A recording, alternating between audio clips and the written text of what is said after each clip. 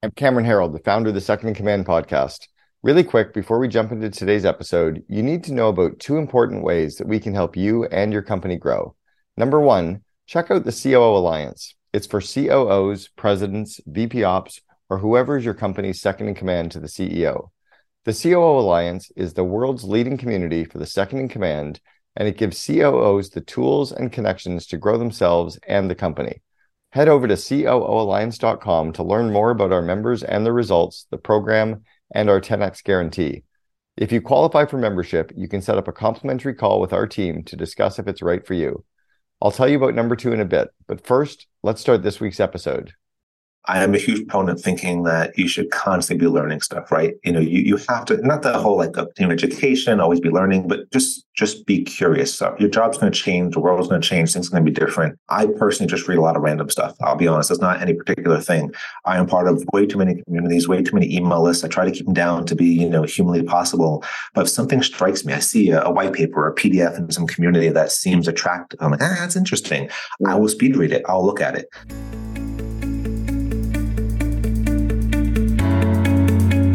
Welcome to the Second in Command podcast, produced by the COO Alliance and brought to you by its founder, Cameron Harold. In the Second in Command podcast, we talk to top COOs who share the insights, strategies, and tactics that made them the chief behind the chief. And now, here's your host, Cameron Harold. All right, well, this was fun. We had a really great episode and discussion just now with Joe Aurilia, who is the SVP Ops for Cyware. He joined the company about 5 years ago and was the first employee in North America. They've now got about 250 employees spread over 7 countries. He reports into the CEO, and he talks about what the different transition points have been like for the company as they've gone from raising a seed round when he joined to now a Series C. They've raised just over $70 million. Talks about some of the growth challenges, talks about how to build collaboration and consensus and great culture when you're working with people and teams in all these different countries. Talks a lot about his ideas around hiring and interviewing key talent. And also, how do you even fire or when to fire some of the core senior people on the team that might actually be causing problems that and how to be aware of those. Talks about breaking down some of the silos. Just some really, really great insights around building a scaled company like this, how to go through the different due diligence rounds. I think you'll love this episode. You also want to check it out on our Second in Command podcast YouTube channel. We'll see you on the inside. This is definitely an episode you're going to want to share as well. So Joe, welcome to the Second in Command podcast. Thank you very much for having me here, Cameron. I'm super happy to have the conversation. Yeah, looking forward to chatting with you today. I would love to even start off with just kind of doing a deep dive on the company that you're running today. I think it kind of makes sense where the space that you're in to start there, and then we'll kind of go backwards into your career as well. So why don't you tell us a little bit about the company that you're running, Cyware, how you got involved with the organization, and really what Cyware does today. That sounds terrific. So Cyware is a cybersecurity company. We are now recently Series C funded. The team has done a phenomenal job to get there. We focus in the threat intelligence space, essentially cyber fusion and collective defense, where a combination of what you would consider, your SOAR, TIP, and IR merged together into a single pane of glass, and allowing very large organizations with, internal security teams to reduce silos, eliminate risk, and collaborate through a combination of human and machine intelligence. So we're really trying to push the industry forward and be on that offensive from threats and try to protect more and kind of spread the protection across, the industries. For myself, I joined here back in 2019. They had just got their seed funding and were looking for the first U.S. employee here.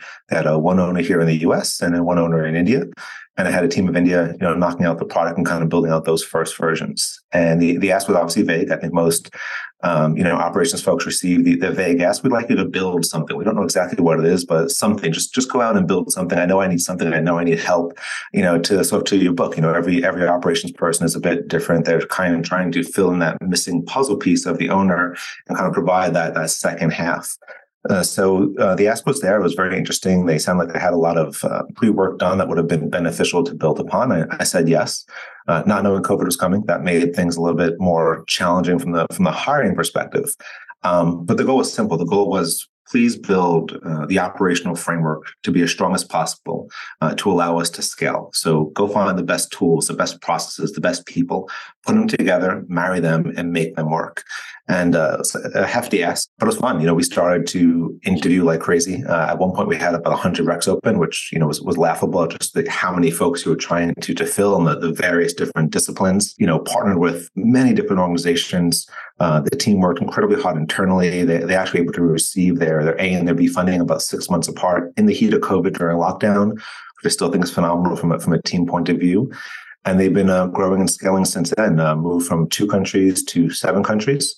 Hired individuals in more ways than it was physically possible in the beginning, scaled to over 250 individuals, procured over 170 apps, from a procurement point of view, full security compliance, ISO, SOC 2, FedRAMP ready, all the bells and whistles. So we've been touching and prodding and trying to mature things ever since, and just trying to keep that vision of trying to create excellence wherever we can. If I was to ask somebody to please give me like an overview of their company in 2 minutes, you just crushed it. This is like the format that I want every guest going forward to use. We've had about 330 guests on our Second Command podcast. And I think that was literally the most succinct, but also I kept writing down questions and you just kept giving me the answers to each of the questions. It was like perfectly done. I'm honored. Yeah, no, really, really. So I've got a bunch of things I want to dive in on there as well. One of the things that you mentioned, being the first employee in the United States and then a big team in India begs the question, where is the company based? Where is the kind of leadership team or the head office of the organization? We have leadership in both countries, but primarily would be considered a U.S. company that has an Indian subsidiary. But we do have executive leadership on both sides, which actually helps, I think, in terms of guiding and preparing the mission and ensuring that there's less dangling parts than some other relationships might sort of create in an environmental situation. And you said an Indian subsidiary or Canadian subsidiary? Indian, okay. But was the team originally out of India that hired you in the United States, or was the team a U.S. company, but you were the first, employee post the founders? Yeah, so the U.S. company, the owner here in the United States hired me. So I was the first U.S. employee post him in the U.S. Got it. Okay. So now operating in 7 countries, I really want to talk to you about the whole team in India component, because years ago, lots of companies seemed to be outsourcing to India. It seemed to be really the first big place where people tended to mostly outsource to. And now it's become, a lot in Eastern Europe, a lot in the Philippines. The trend in the last 5 years has almost been now down into Latin America as well. What are some of the and I've been to India 5 times. I love it. I'm obsessed with the place. What is it that makes it work with the teams in India? How do you most successfully work with the people over there?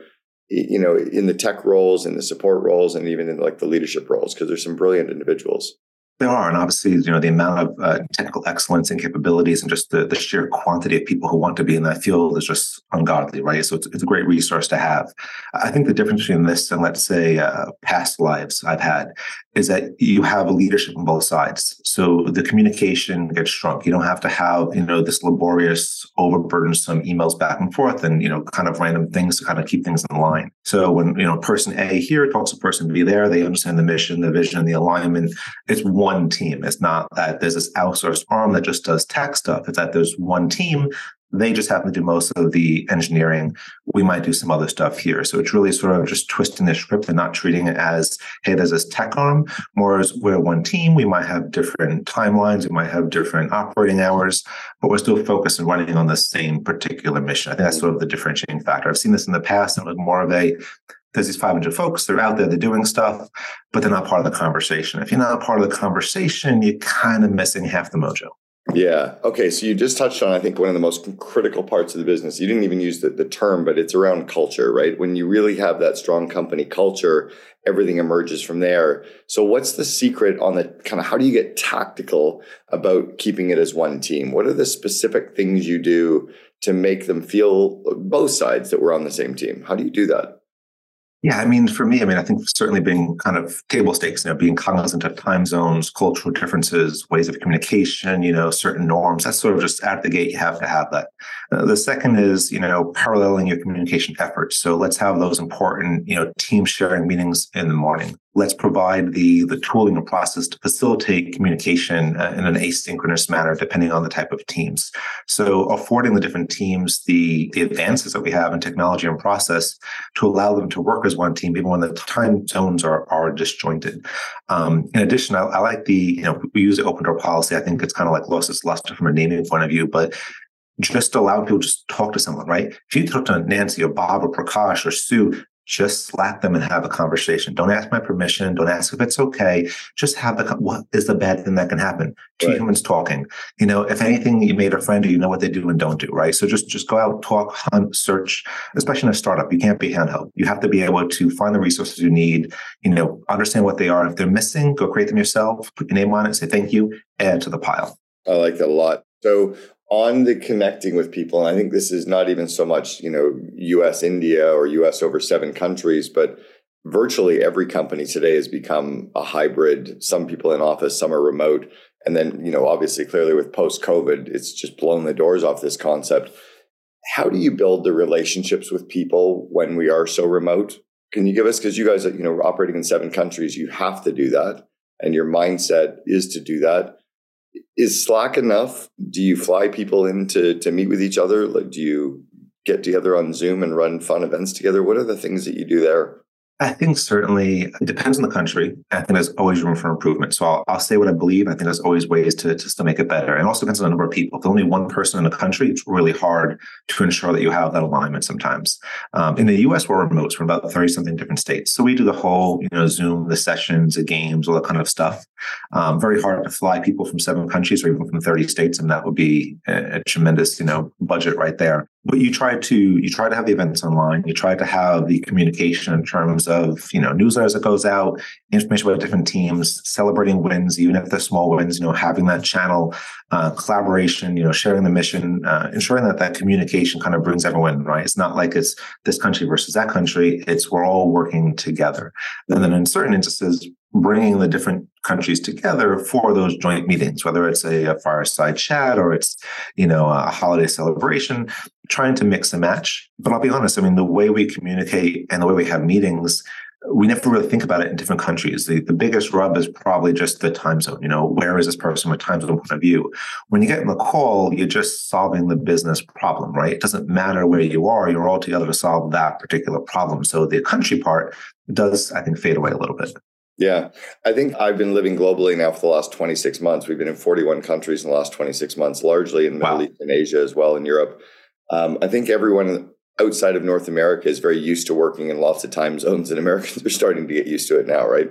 Time Scroller is my go-to app. I'm using it constantly to figure out, what time is it really when I want to be talking to people. You spoke about the ways of communication, and I think you're talking there about just the way that different cultures communicate and different countries communicate. Can you give us a couple of secrets, or just things that you've learned over the years as to how to work with people? And what other countries do you work in with Cyware? Yeah, for us, we're primarily in the United States and India. We also do have Canada.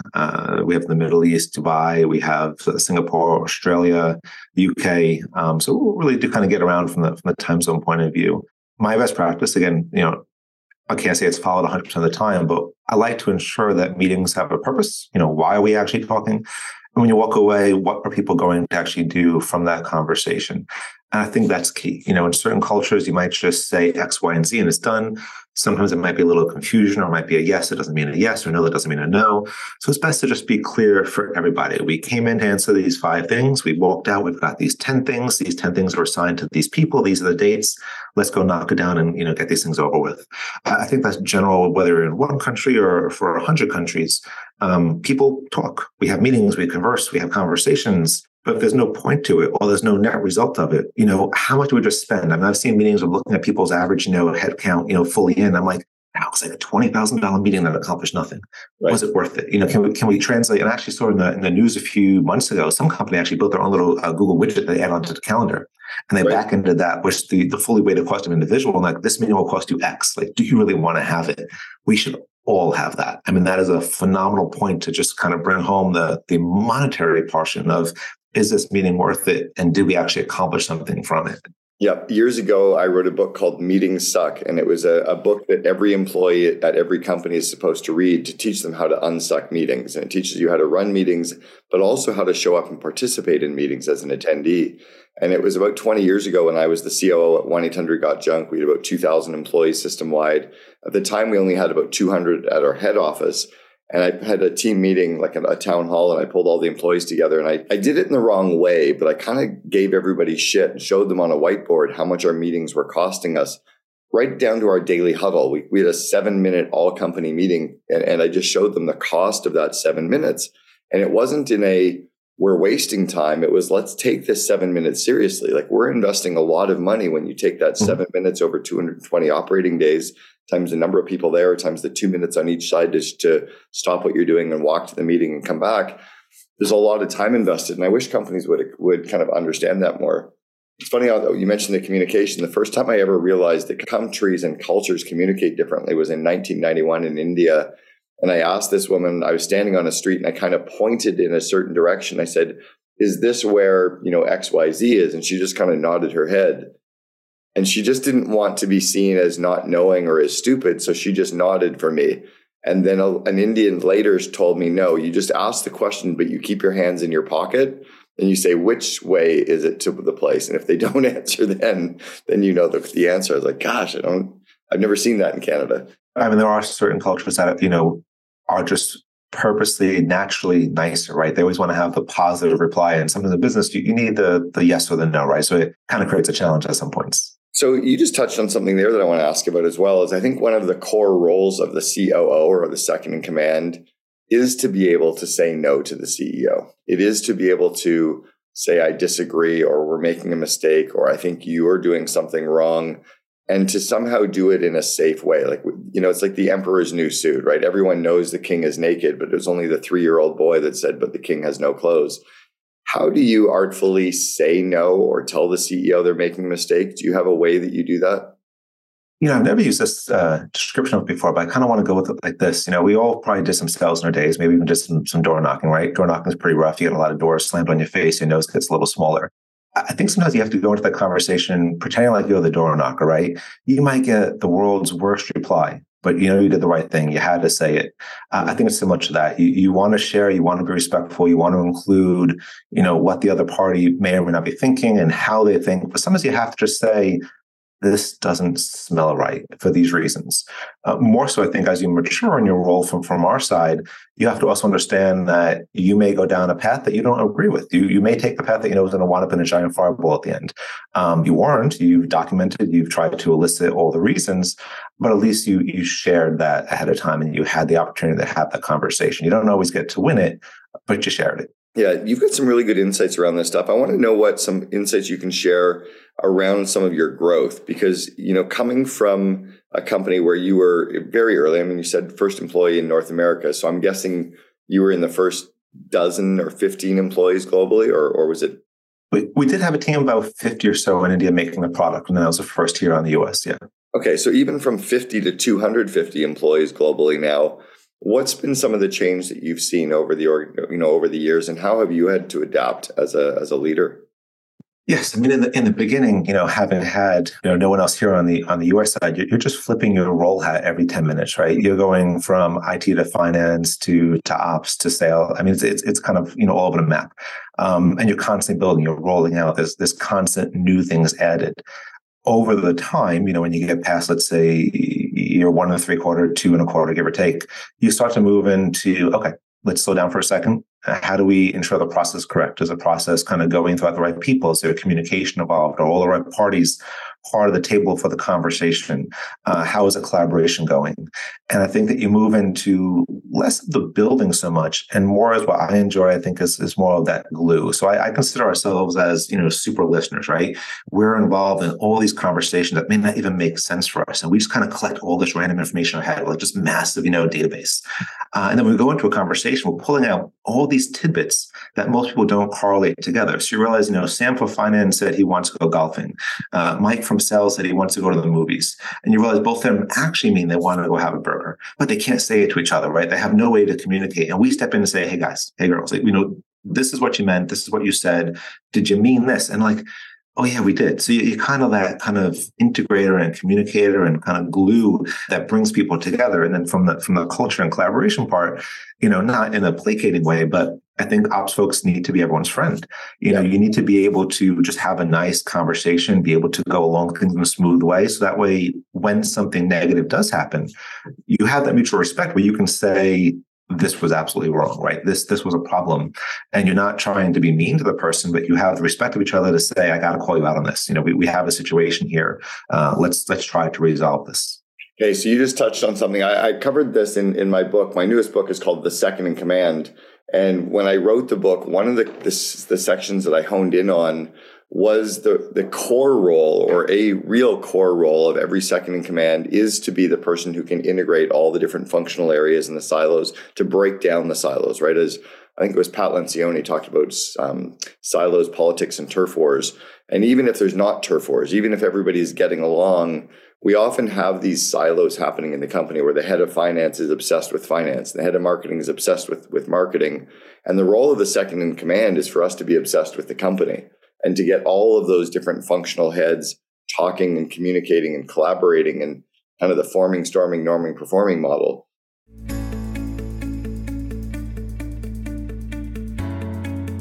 Hey there, Cameron here. Are you enjoying the show thus far?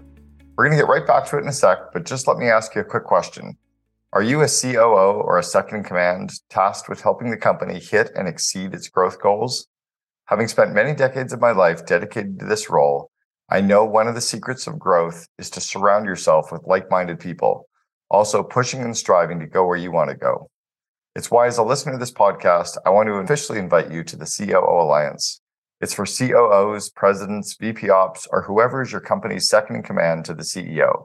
We're the world's leading community for the second in command, and it gives COOs the tools and connections to grow themselves and the company. When you're a part of this peer group, you'll get access to unprecedented support, guidance, and resources to grow your company's bottom line, improve your ability to streamline processes, connect with other top seconds in command to assist you and bring out your greatest potential, and so much more. Go to www.cooalliance.com to see if you qualify. It's where you can also see other members and the results of the program, as well as our 10x guarantee. If you qualify for membership, you can set up a complimentary call with our team to discuss if the group can be the right fit for you. Once again, it's www.cooalliance.com. Now back to the show.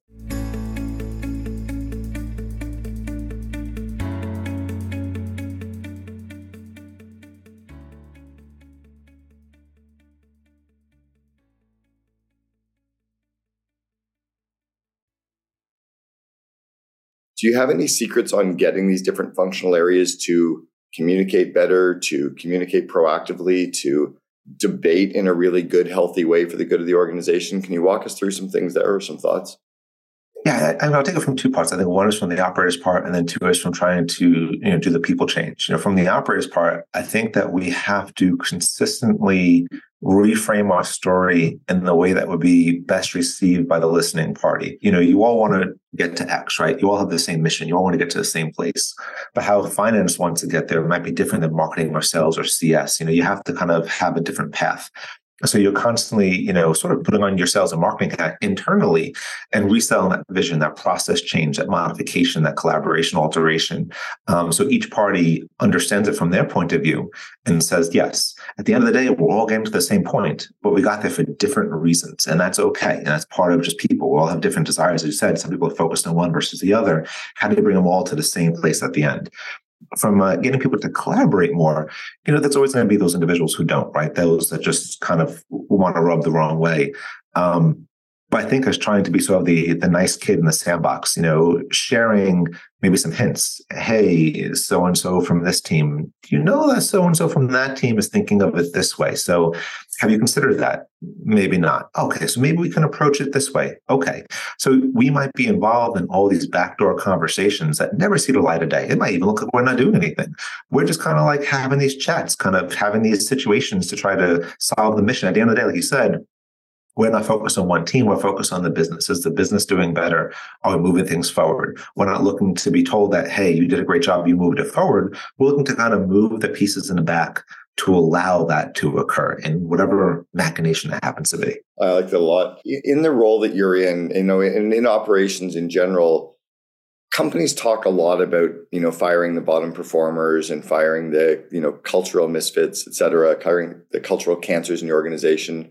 Jim Collins talks about getting the right people on the bus, the wrong people off the bus. And I've never even asked this question before, but what do you think shows us where a functional head, like the leader of a business area, is the wrong person? What are the things that we should be on the lookout for to know whether it's the head of a business area is causing the problems, and it's not necessarily the 5 or 50 or 500 people below them that we have to get rid of, but it's the leader? Matt, there's several things. I think most important is to not make the judgment so quick. You have to take a moment and step back, maybe in private, maybe in silence, and just kind of consider the situation, right? So I think, in the early days, maybe we'll all kind of want to say, oh, we're right, we have the answer, kind of spit the answer out and kind of move forward. I think as you get older and you do this more, you sit back and say, I might just pass on this one, right? I'm not going to say a comment. Yeah, I'm going to go back, let the juices flow, maybe I'm going to sleep on it, and I'm going to come back and kind of weave those pieces together to kind of see what that larger story is. What is actually happening? What is the root cause? I think that's an important part. Is it the people, the technology, the processes, the individual? I think some signs show that the individual may not be correct. I mean, again, if you see the entire team having the same issues from a performance point of view, from a conversation point of view, you constantly hear this name kind of being uttered. You want to stop it before, let's say, the cancer spreads through the organization. In my opinion, one wrong person at the right point in the hierarchy could absolutely crush an organization of almost any size, right? Because it propagates and it's almost endless. Yep. And that is palpable, right? Especially if you look at teams that, let's say, revenue facing, they see all that information. They know the dirty laundry. They know how things are going. It's very easy to understand where those handoffs between different departments, between different heads, have more friction in identifying sort of maybe what individual or process gap happens to be causing it. Love that. All right. Now, at the very beginning, when you were telling me a little bit about Cyware, and I want to ask this question, and I'll come back into more around the day-to-day operations. But did I hear you right that something about your software or your product helps companies break down silos? Yes. So, from a communication point of view, and I'll kind of go a little more technical here. Threat data comes in the form of feeds. Information out there that is something a company should be paying attention from a threat point of view. That data can then be bidirectionally enhanced in the platform, where they add other data to it to make it turn from data to intelligence. Now, imagine that was sent through email, right? What would your team, your security team do with another 1,000 emails per day? It's just 1,000 emails. They can't really sort it. So this is focused just on the threat aspect, allowing teams, networks, vendors, partners, all throughout the network of networks to collaborate and share this threat data to make that entire network stronger. So you're not just making your organization stronger, you're making the teams within your organization stronger. They're sharing that same information and bidirectionally enhancing it. And then they're also being able to share that information within a network of networks. So it's both hey, my entity is getting better, and then the opportunity for other entities or other sharing organizations to get better together, all in the premise of being more secure. I like this a lot. All right. I want to go back again into the ops side and ask a question around some of the growth challenges. You got to the company and had just completed its seed round. Yes. You've now done 3 rounds of funding since then to a Series C. How much has the company raised? And if you can disclose that, how much has the company raised? And then what have been some of the changes and challenges that funding has raised? I mean, there's obviously the good stuff. You got more cash, you can hire more people. But what are some of the challenges that come with going through those funding rounds? Yes, I mean, having personally done the due diligence aspects, we all know the amount of pain and fun those 1,000 questions can be. So we did 3 rounds after the C. That combined with the seed, and that is online public information, that would be a total of $73 million total from a funding point of view. I think certain challenges is always that expectation, right? There's the expectation of those who provided the funds, the expectation of the board, expectation of leaders, but also the expectation of your employees. Are you managing the expectations properly across the spectrum of stakeholders, where all their expectations may not always be congruent? And that comes down to the communication, the vision, the strategy, the sharing, and also the truthful execution, right? You can have the best vision and strategy and presentation, but then if your day-to-day actions are divergent to what you just said in that pretty slide deck, it's meaningless. So you have to bring it all together because humans are smart, right? We're hiring very smart people. They're doing very technical, challenging positions.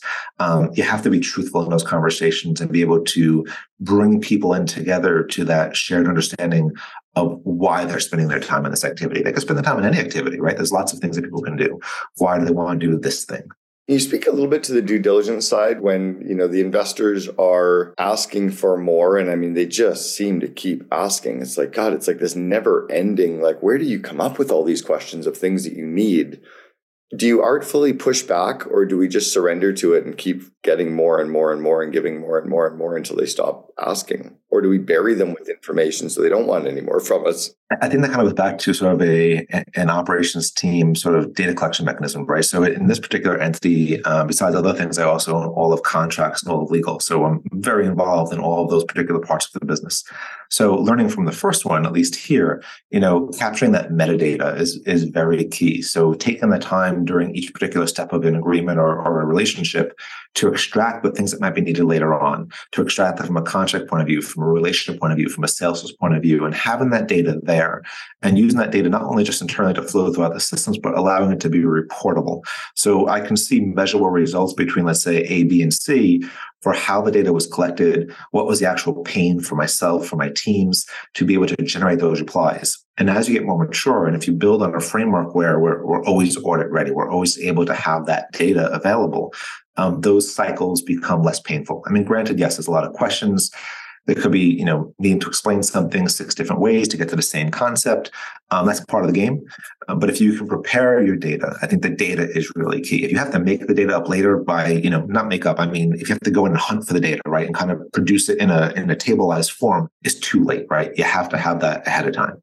So if you're a small company, let's say that you're a 20-person company and you know that over the next 3 to 5 years, you're going to start embarking on raising money or positioning the company to sell, et cetera. What are some of the systems you would put in place to make your life easier down the road? Or would you bother, does it become unbearing if you're not raising the money? Is it worth doing all the work if you're does that make sense? It does make sense. I mean, I think my reply is going to be polarized and depend on the person, right? Some will say, look, I don't need this right now. So that spend, people or tooling is not needed.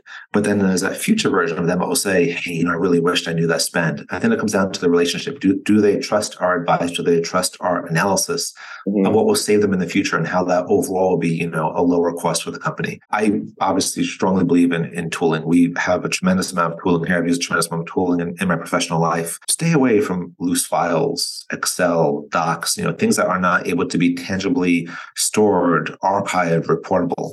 Invest in a solid CRM, invest in a solid CLM, invest in solid, expense management and finance tools.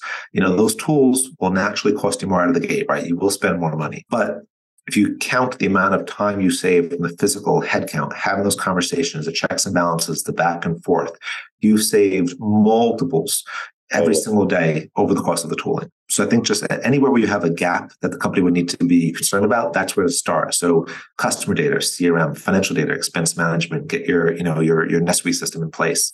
All those things help to, let's say, chokehold the level of risk the company has by instantiating tooling that will maintain that data in an organized way and starting to have those processes, sort of tie in together to create that sort of puzzle pattern.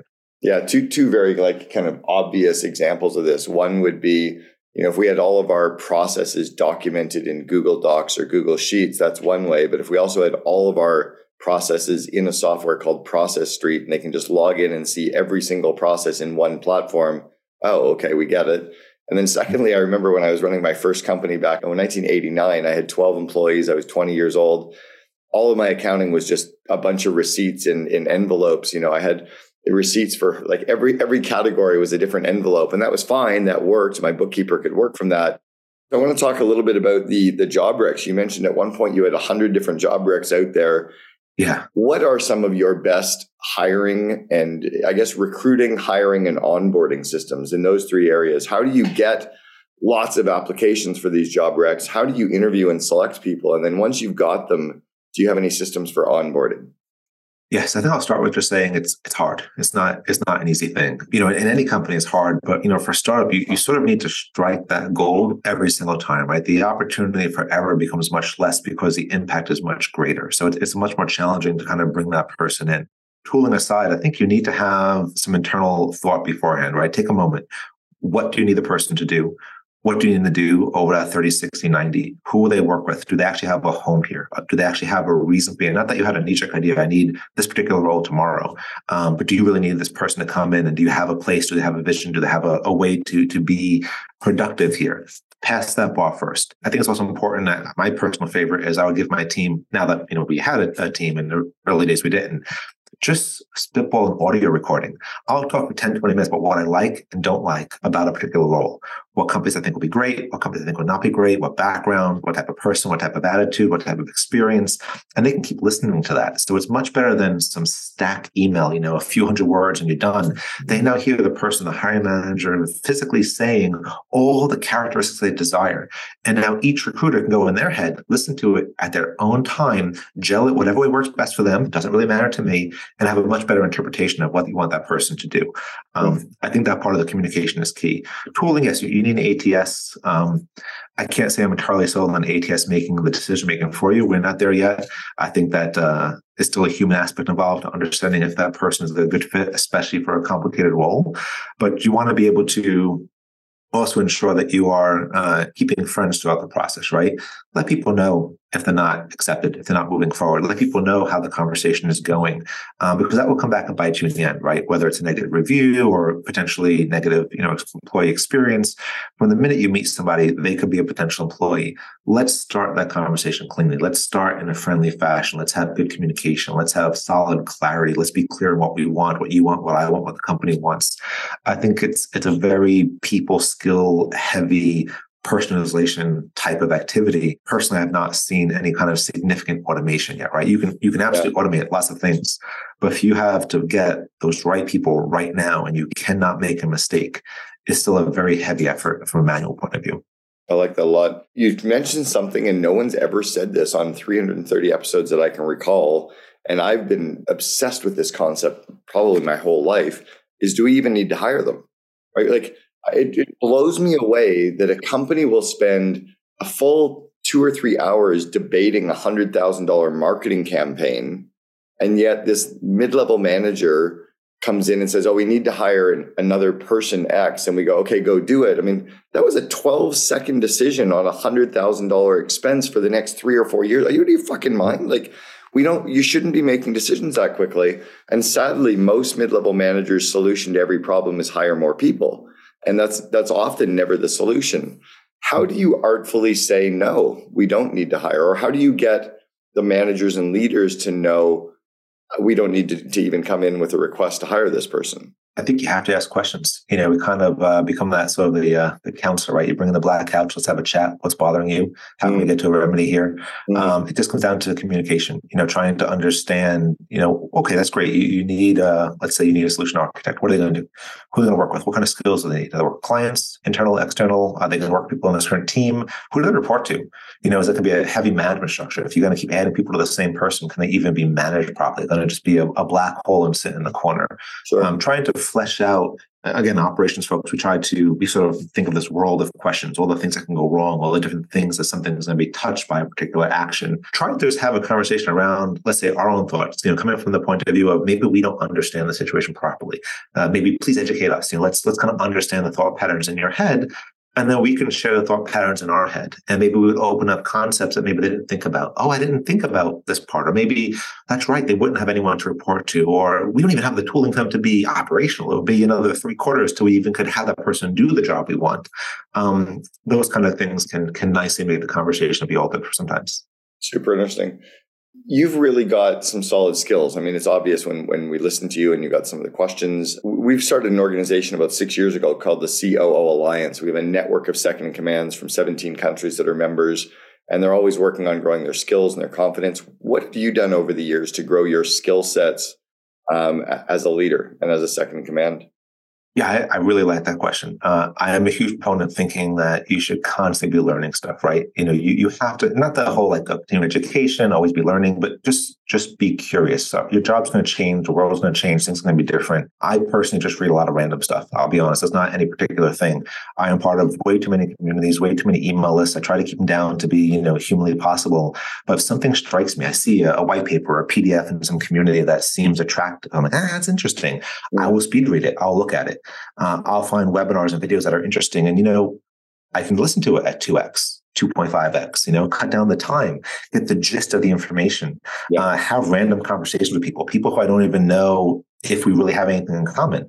And you tend to just kind of pick up these things. So they use this tooling that way. They did this that way. They had this thing. And you come back with these thoughts and these patterns, and you're trying to manipulate things together that you honestly would not have done if you just sat there doing your job, right? Like, yes, you did your job that is today's job, but you may be entirely useless tomorrow. You won't be able to grow and to bring any innovation into the company if you're just doing this. So you did a great job on your current job. Pat yourself in the back. It's great. But can you innovate for what that job will be tomorrow, for what the company needs you to do tomorrow? And for that, I think you have to go out and hunt and get new information. I love that. You just touched on something that I think is a core behavioral trait that we need to hire more leaders who have this, and that's the ability to be curious and the desire to stay curious, because they become self-driven learners. They're not waiting for a quarterly personal development plan for somebody to teach them what they have to go learn. They're always learning. They're showing up learning. It's kind of like when you're green, you're growing. When you're ripe, you're rotting. They're just hungry to keep, just because it's kind of fun to learn, right? Which is great. Yes. And today, these days, let's be honest, there's practically probably nothing that you want to learn that isn't out there in some form for free. Even if it's not the best resource, you could probably find everything, whether it's an online learning, a community, a white paper, a PDF, a YouTube video. There's just so much information out there. To say that I can't learn something or I don't have the resources, as long as you have an internet connection, you can probably figure out a way to understand that information to a point to pass the full test. Well, and that's why so many students these days are getting kind of disillusioned with university, is it doesn't make a whole lot of financial sense if they understand basic math. The ROI off going to university for 4 years and coming out with all this debt when all the information is free online and they can condense the amount of time they're learning. It's going to be interesting to see what happens with post-secondary education for people in the arts and business. I want to go back to the 21, 22-year-old, Joe, and give yourself some advice. What advice would you give the younger you that you know to be true today, but you wish you'd known when you were 21 or 22? And certainly, I think, in an earlier version of me, I was a computer science major, right? So I'm a hardcore tech from the start. So I was doing development, enterprise architecture, all that kind of fun stuff. In that world, you don't talk with people. You talk with your teammates. You don't have, like, a conversation like this would have never happened, right? A networking event would have never happened. And as you move past that into other forms of business, this becomes incredibly necessary for growth, both for the company and for yourself professionally. I think for a younger version, I would have said to get out there more, have more conversations, meet more people, network more, and kind of build that professional community around you. I think it's easier these days. There's a lot more professional community, a lot more knowledge around the concept. But if I went back to an earlier day, I think that would have been one of the things that would have been important. I love that. Joe Aurilia, the SVP of Ops for Cyware. Thanks very much for sharing with us on the Second in Command podcast. Thank you very much for having me here, Cameron. It was great. Appreciate it. You've been listening to Second in Command, brought to you by COO Alliance founder Cameron Herold. If you enjoyed this episode, please be sure to like, share, and subscribe to us on Apple Podcasts, Spotify, and our other podcast streaming platforms. For more best practices from industry-leading COOs, visit COOalliance.com.